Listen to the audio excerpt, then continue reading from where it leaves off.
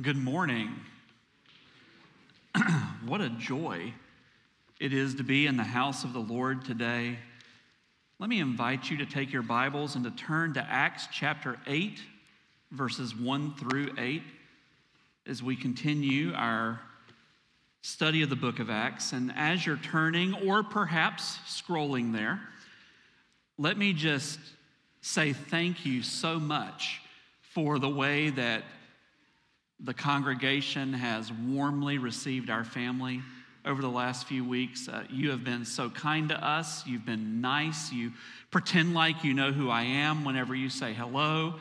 And in all seriousness, we've had a wonderful time becoming a part of Taylor's First Baptist. We've loved this church for years from afar and have had various connections over the years, but it's just been a delight to become members of the church. So thank you.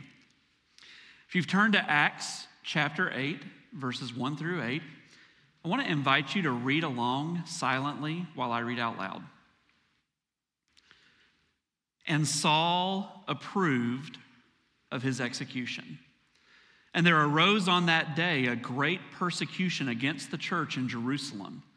And they were all scattered throughout the regions of Judea and Samaria, except the apostles. Devout men buried Stephen and made great lamentation over him. But Saul was ravaging the church. And entering house after house, he dragged off men and women and committed them to prison. Now those who were scattered went about preaching the word. Philip went down to the city of Samaria and proclaimed to them the Christ. And the crowds with one accord paid attention to what was being said by Philip when they heard him and saw the signs that he did. For unclean spirits, crying out with a loud voice, came out of many who had them, and many who were paralyzed or lame were healed. So there was much joy in that city. Let's pray. Father, we thank you for your word. It is a lamp to our feet. It's a light to our path. And our prayer this morning is that you would speak to us through your word. We pray that the same Holy Spirit who inspired these words would help us now to rightly understand them and apply them to our lives and to your church for your glory. And we pray that your work would be evident among us. And we ask these things in Jesus' name. Amen. The year was 197 AD. The place was the Roman province of North Africa. The person was a man named Tertullian. Tertullian was a lawyer who was converted to faith in Christ during a time of persecution.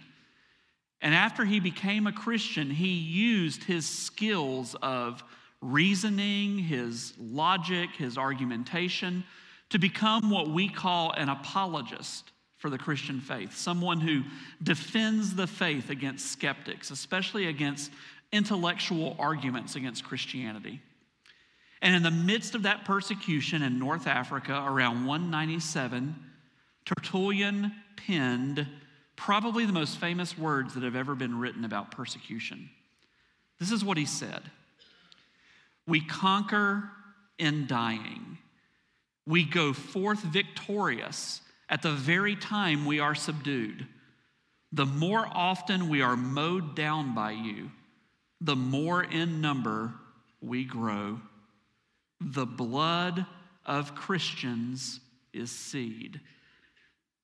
Or maybe you've heard the paraphrase of this: "The blood of the martyrs is the seed of the church." How many of you have heard that before? Tertullian is the one who said that. The blood of the martyrs is seed.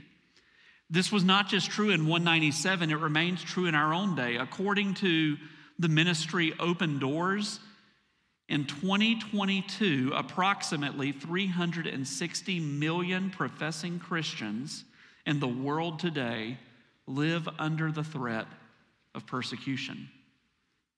Most of those persecuted believers live in places where it's either illegal or culturally unacceptable or both to be a follower of Jesus Christ. And yet, despite that persecution, today there are more Christians from more people groups in more places than there's ever been at any time in history prior to now. Approximately 2.4 billion people claim the name of Christ. And even if we account for cultural or nominal Christianity, people who think they're a Christian but they don't really know what that means, there are still hundreds of millions of people, maybe over 1 billion people, who are born again followers of Jesus Christ in our world today. By far, the greatest number of Christians do not live in places that we've traditionally thought of as Christian places. North America, Europe. No, the center of gravity for the Christian world has shifted to what we now call the majority world, what we used to call the third world, and what as believers we call the mission field.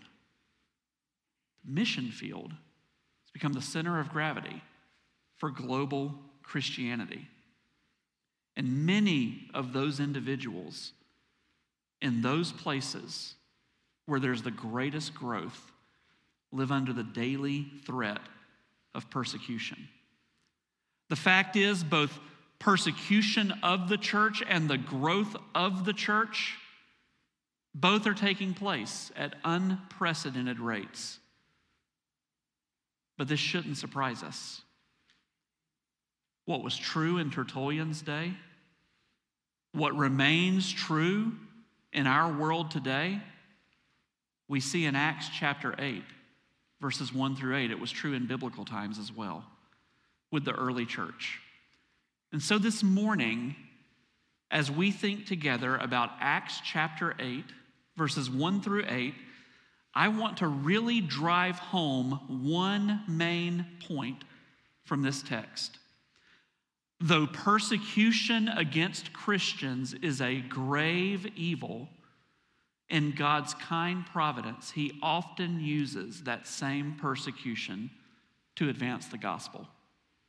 Let me say that again. Though persecution against Christians is a grave moral evil, in God's kind providence, He often uses that same persecution to advance the gospel.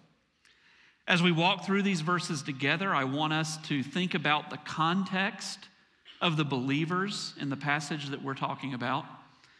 I want us to think about how they responded to their particular context. I want us to think about the results of their response.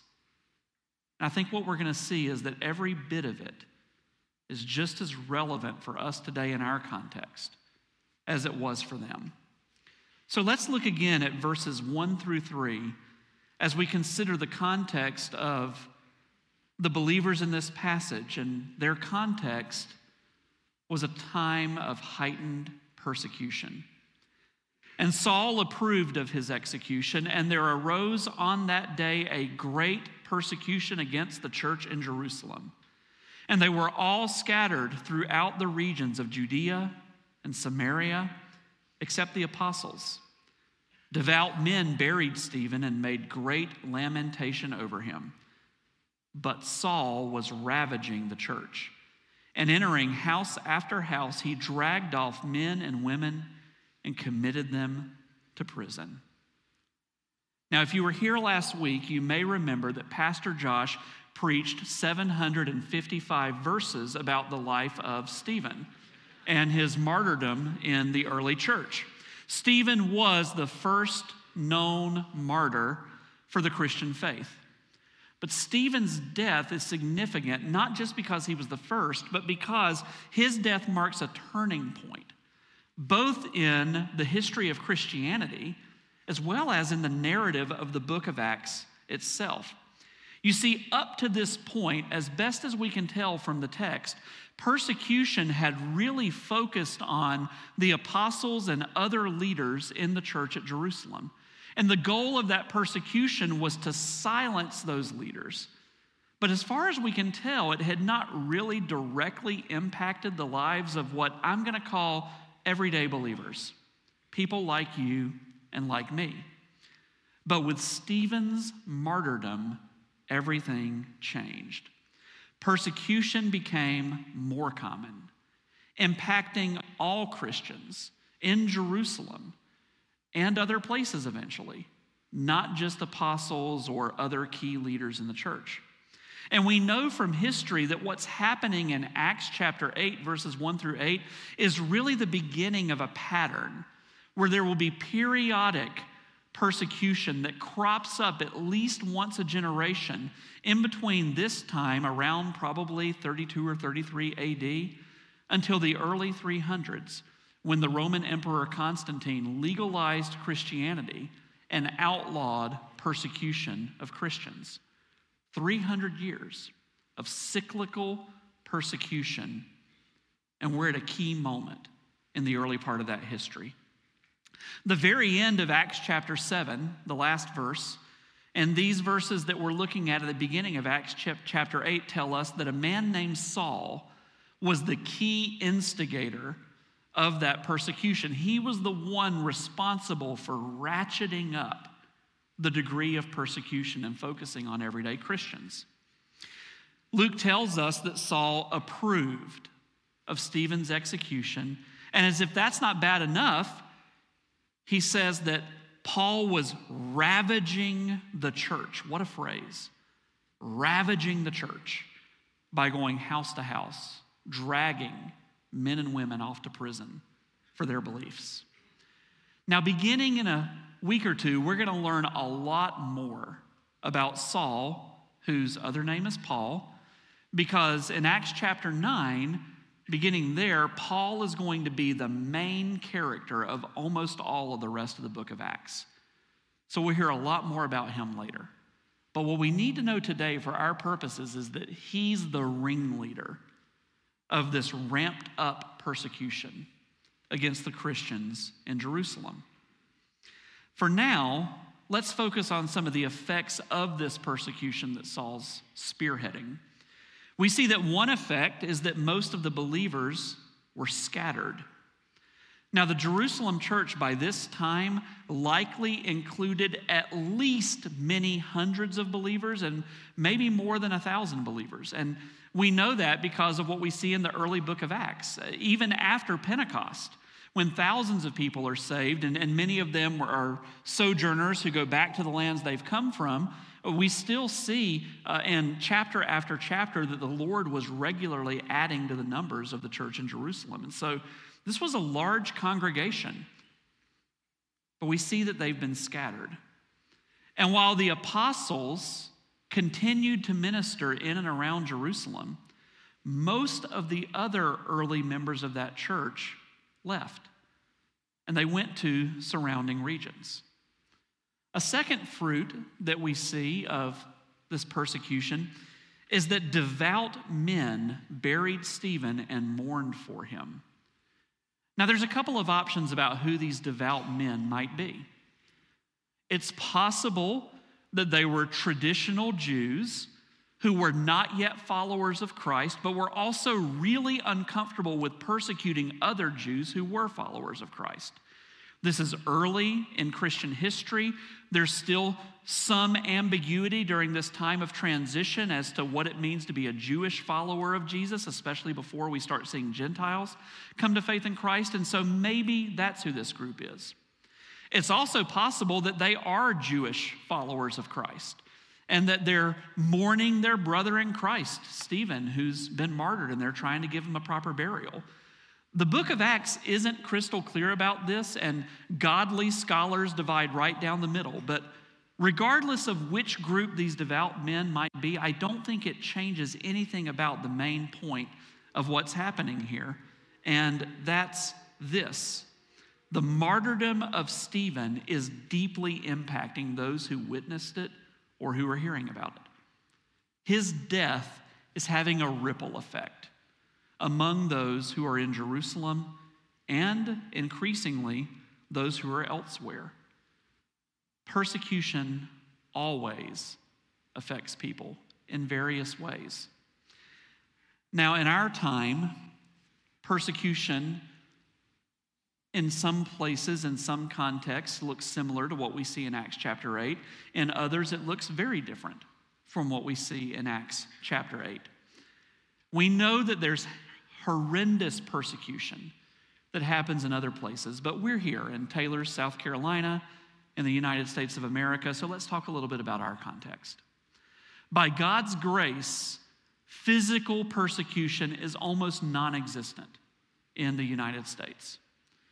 People are not dragged off to prison. They're not tortured. They're not beaten. We don't experience that type of persecution. However, Bible-believing Christians in America increasingly face various forms of discrimination or ostracization because of what we believe. And in our context, it's often not over the gospel message itself, maybe a little more than it was 10 years ago, but it's especially over the moral, ethical implications of the gospel. And it's especially over those moral or ethical implications that touch upon who sleeps with whom. Matters of gender, sexuality, and marriage. Think of the lawsuits in recent years and even in recent days against individuals like the baker, Jack Phillips, or the florist, Baronelle Stutzman, both of whom were persecuted by their states because they refused to celebrate homosexual weddings as part of their business practices. Or think about right down the road in Atlanta, Georgia, where Police Chief Kelvin Cochran was fired a few years ago from that role because he's also a lay pastor in his church, and in that role, he wrote a devotional for his church that happened to speak to biblical views of marriage. He was terminated as police chief.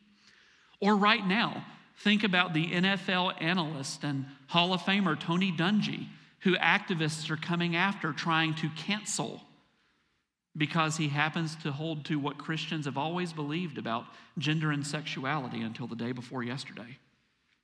Persecution comes in many forms and degrees, and it's not going to look as hard and severe for us as it looks for many of our brothers and sisters in Christ who face physical persecution every day. But regardless of the form it takes, regardless of its intensity, every follower of Jesus everywhere faces the same question: how will we respond when they attempt to silence us?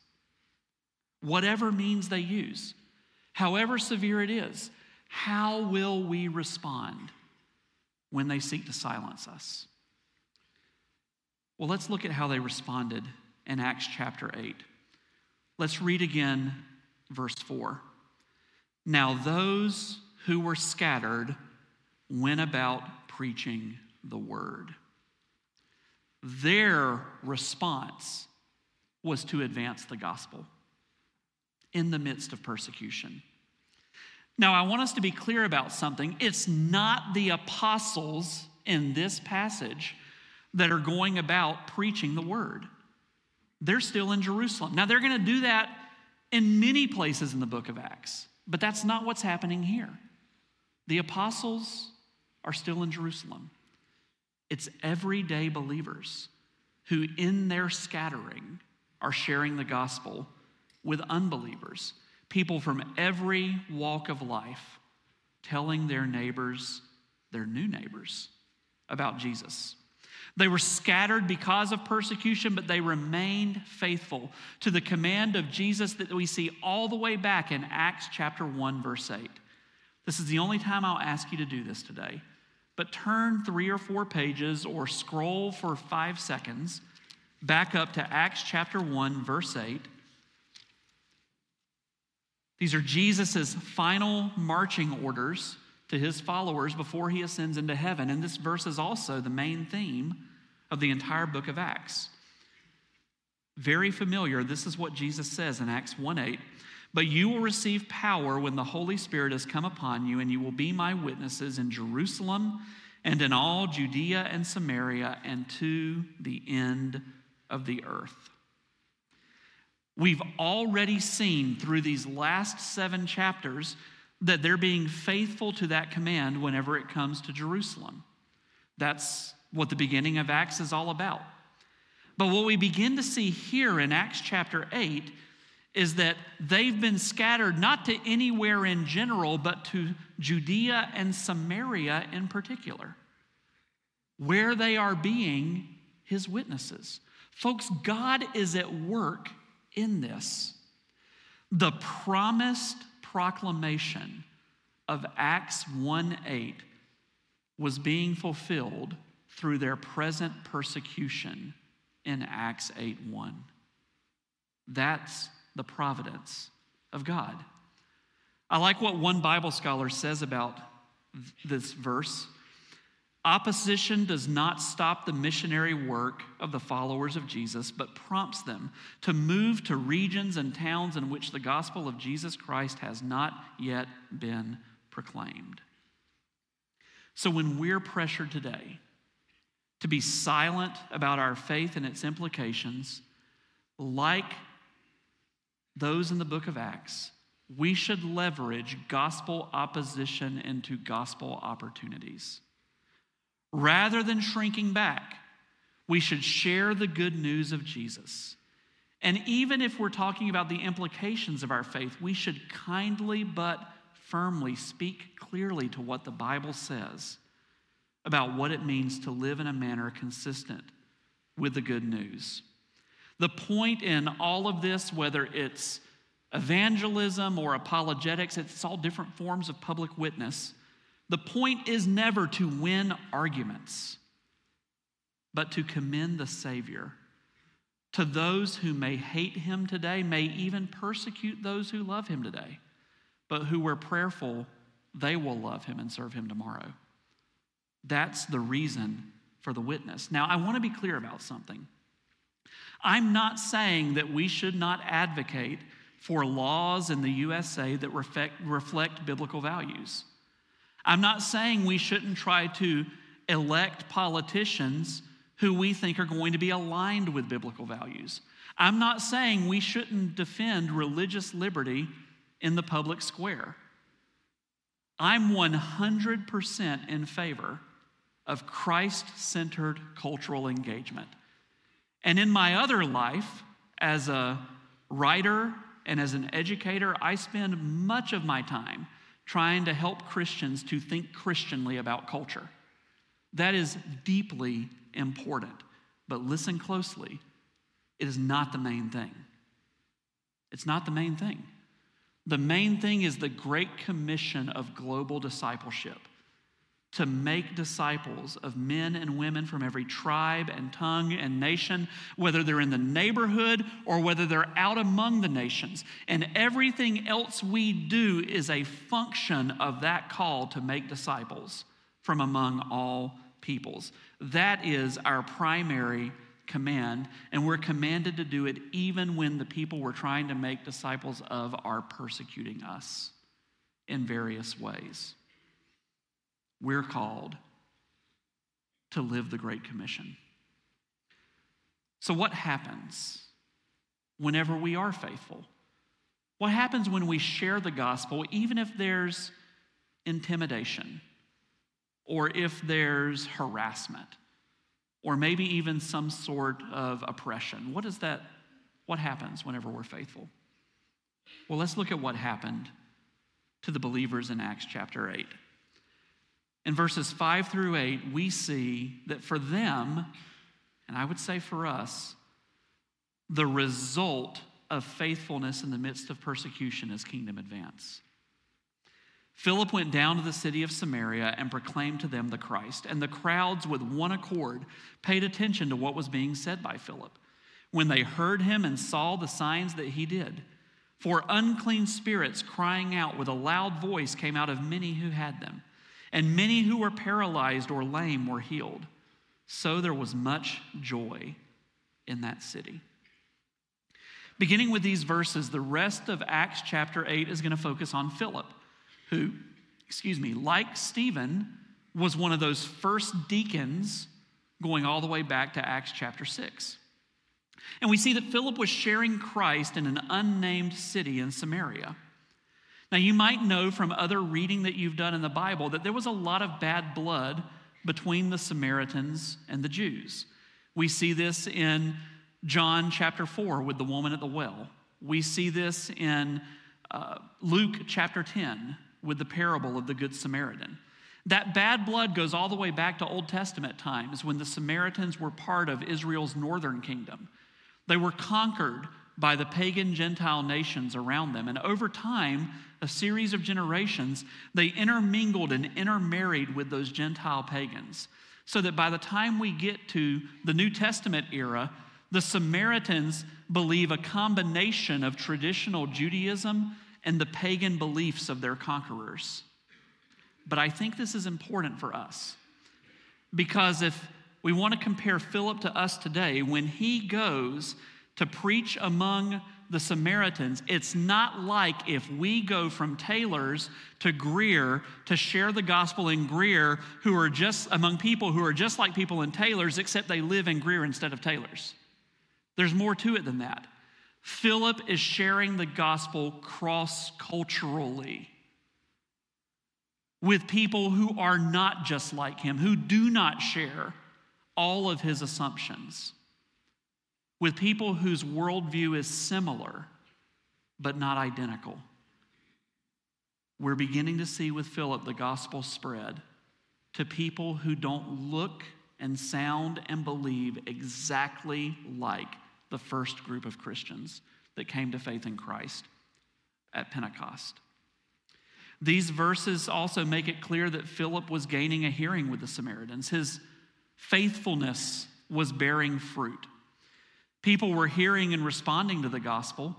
That's hinted at here in these verses. It's going to become much more clear next week in the rest of this chapter that people are believing. People were witnessing miracles.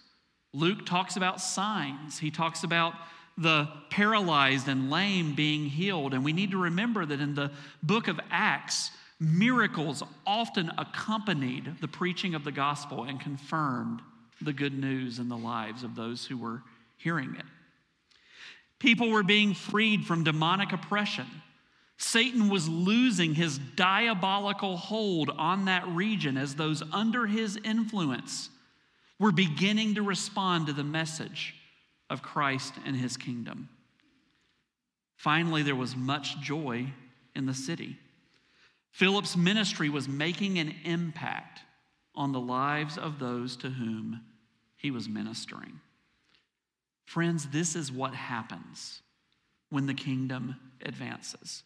The good news of the kingdom brings eternal salvation to the spiritually lost, and it brings earthly flourishing to those who are influenced by that message, sometimes even those who've not yet believed it.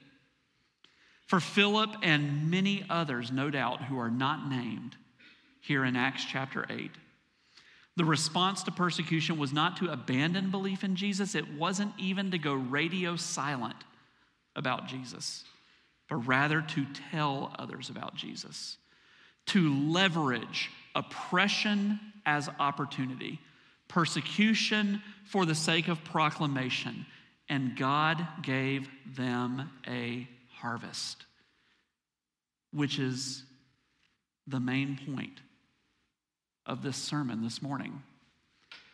Though persecution against Christians is a grave moral evil, in God's providence, he often uses persecution to spread the gospel, even among the persecutors.